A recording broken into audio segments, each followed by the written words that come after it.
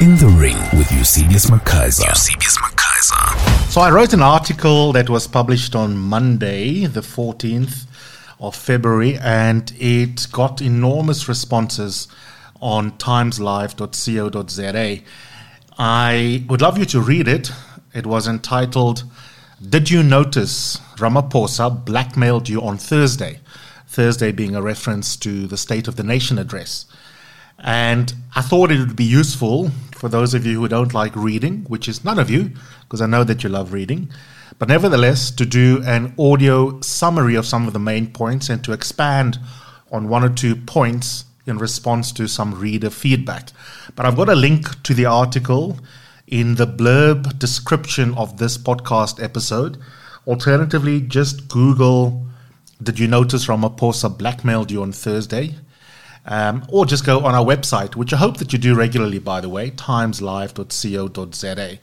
I was intrigued by the very last part of the State of the Nation address because I thought that it got little attention in the analyses subsequently.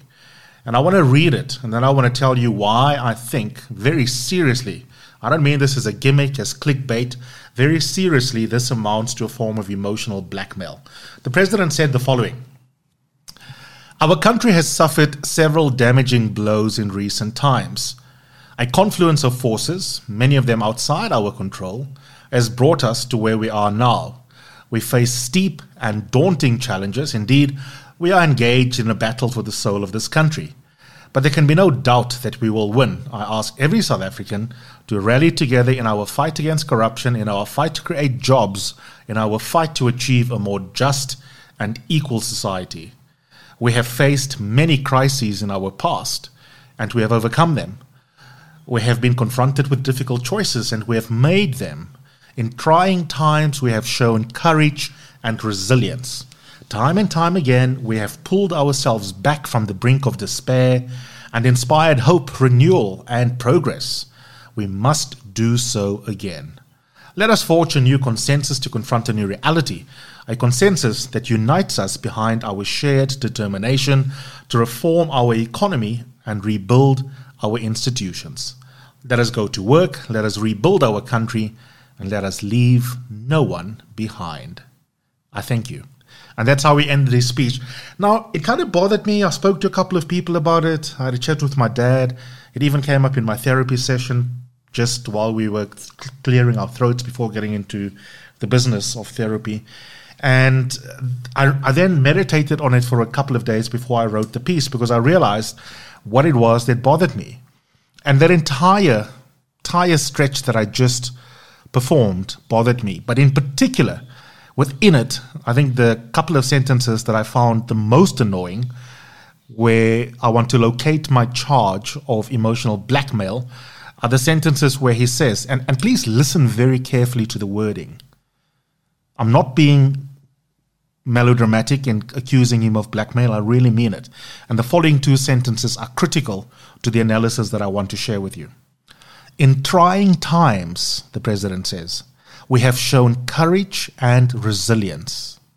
Time and time again, we have pulled ourselves back from the brink of despair and inspired hope, renewal, and progress." And then the crucial bit, "Now we must do so again." Now, I mean, in terms of intentionality, right? You know, I don't think the president walked to the podium intending to blackmail you. I'll give him the benefit of the doubt. I mean, I think he's a nice guy. I also think he believed the words that I've just read out to you. And I think he internalized it, which is why he could deliver it sincerely. And in fact, he delivered it so calmly and so sincerely that you were probably not even thinking critically about what he was saying. But it's my job as a broadcaster, as an analyst, as someone who is located within public discourse, to make you think about these things twice. You don't have to agree with me, but I am provoking you into thinking critically about the president, even when he makes you feel good. Because at an affect or emotion level, I think many of you probably felt pretty good about our country's chances of pulling ourselves back from the proverbial brink again when he delivered that coda to his speech. But the reason I think it's blackmail is because You look into the camera speaking to millions of South Africans who are hurtful for good reason.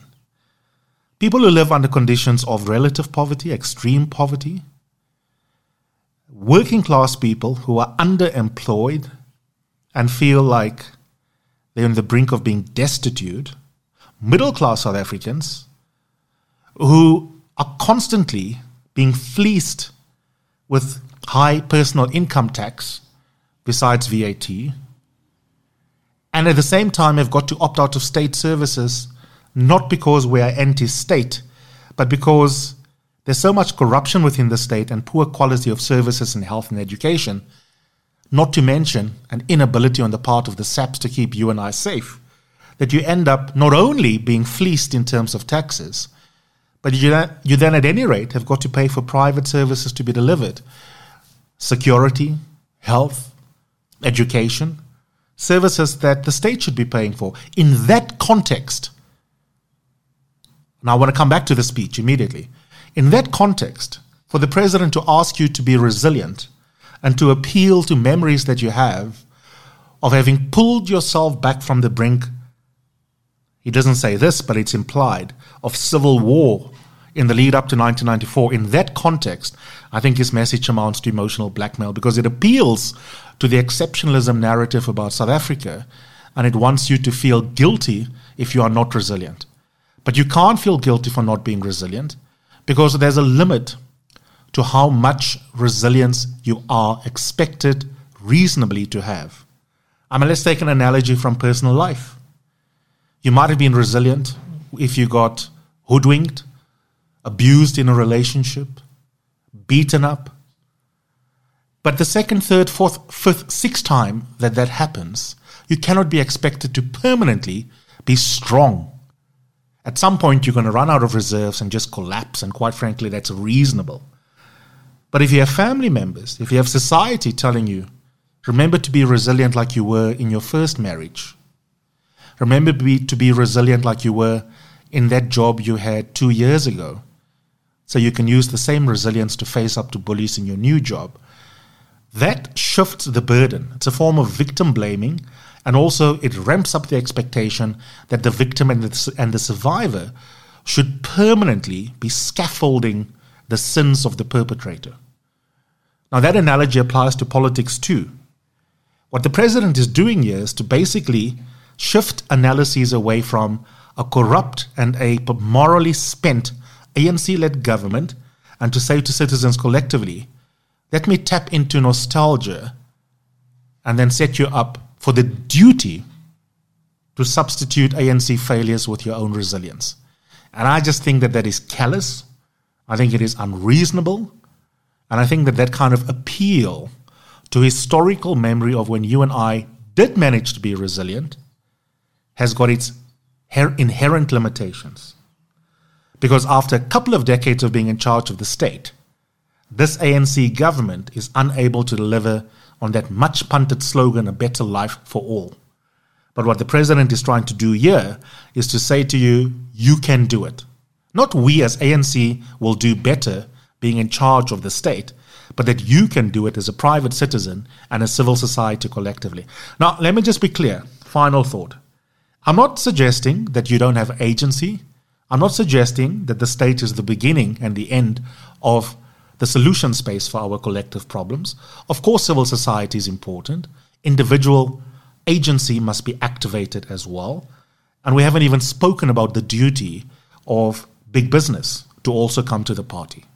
So each one of us as stakeholders who are collectively interested in building a South Africa that works, of course, we must all leverage our agencies and collectively forge a new consensus. But what I don't have time for is a dishonest State of the Nation address that fundamentally shifts the blame in a very subtle way, in a beautifully delivered narrative that appeals to historical memory of when we did well collectively. Because what that does is that it makes you feel, oh my God, I'm not entitled to be angry. I'm overreacting. But you're not overreacting. On the expanded definition of unemployment, 47% of South Africans who can work are not working. It is much higher than that for young people up to the age of 24. The economy is not growing. We can't do anything about our unemployment stats unless the economy is growing 5-6% sustainably year in, year out. And the predictions for the next couple of years are not even 2%. Don't even get me started on what is a worse social malaise, because it correlates with not just violence, but also gratuitous violence, and that is both income as well as asset inequalities. And then what can complete that dire economic statement is, of course, the reality of poverty in this country and how that plays out. Now, in that context, it is really brutal, dishonest, and callous of the president to try and imply that we should take equal responsibility for that consensus that we need to forge in trying to restore this country to some sort of semblance of health. Because what he's not taking responsibility for is how we got here. And how we got here is as a result of an ANC government in cahoots with private interest, stealing from you and me, and he wants you to have amnesia and to not use your deep experiential knowledge of the failures of the ANC-led government as a basis for pessimism going forward. Worse, he then wants you to take responsibility for repairing the state of the nation instead of actually offering his resignation and saying, that's it. We, as the ANC, don't deserve to be in charge. Obviously, he won't. He's careerist. Obviously, the ANC won't. But I think you and I, as citizens, have got to think very carefully and deeply about the national elections in 2024.